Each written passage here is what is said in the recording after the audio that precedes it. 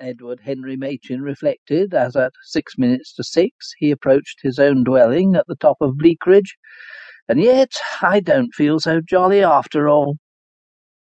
The first two words of this disturbing meditation had reference to the fact that, by telephoning twice to his stockbrokers at Manchester, he had just made the sum of £341 in a purely speculative transaction concerning rubber shares. It was the autumn of the great gambling year 1910. He had simply opened his lucky and wise mouth at the proper moment, and the money, like ripe golden fruit, had fallen into it. A gift from benign heaven, surely a cause for happiness, and yet he did not feel so jolly. He was surprised, he was even a little hurt to discover by introspection that monetary gain was not necessarily accompanied by felicity. Nevertheless, this very successful man of the world of the Five Towns, having been born on the 27th of May, 1867, had reached the age of 43.5 years. I must be getting older, he reflected. He was right. He was still young, as every man of 43 will agree. But he was getting older. A few years ago, a windfall of £341 would not have been followed by morbid self-analysis.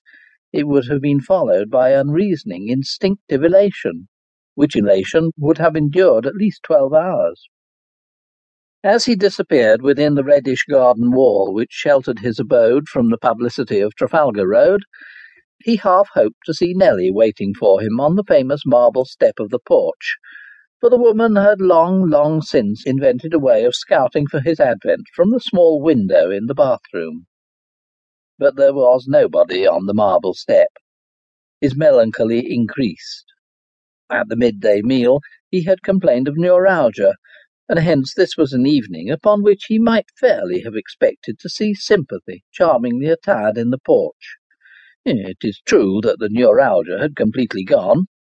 Still, he said to himself with justifiable sardonic gloom, how does she know my neuralgia's gone? She doesn't know. Having opened the front door, with the thinnest, neatest latchkey in the Five Towns, he entered his home and stumbled slightly over a brush that was lying against the sunk doormat. He gazed at that brush with resentment. It was a dilapidated hand brush. The offensive object would have been out of place at nightfall in the lobby of any house. But in the lobby of his house, the house which he had planned a dozen years earlier to the special end of minimising domestic labour, and which he had always kept up to date with the latest devices, in his lobby, the spectacle of a vile, outworn hand-brush at tea-time amounted to a scandal.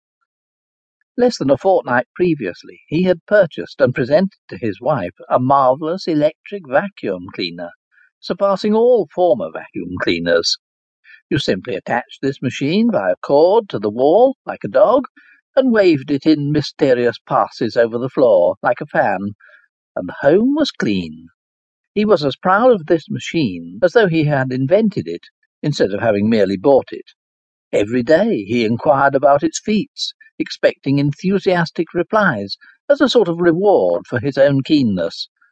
And be it said that he had had enthusiastic replies. And now this obscene hand-brush. As he carefully removed his hat and his beautiful new Melton overcoat, which had the colour and the soft smoothness of a damson, he animadverted on the astounding negligence of women.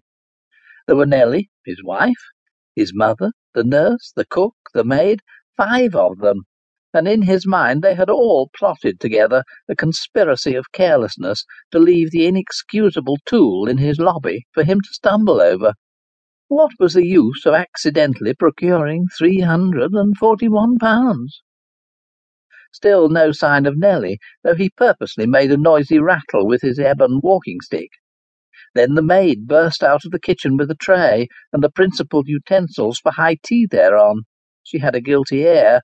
The household was evidently late. 2 steps at a time he rushed upstairs to the bathroom, so as to be waiting in the dining-room at 6 precisely, in order, if possible, to shame the household and fill it with remorse and unpleasantness. Yet ordinarily he was not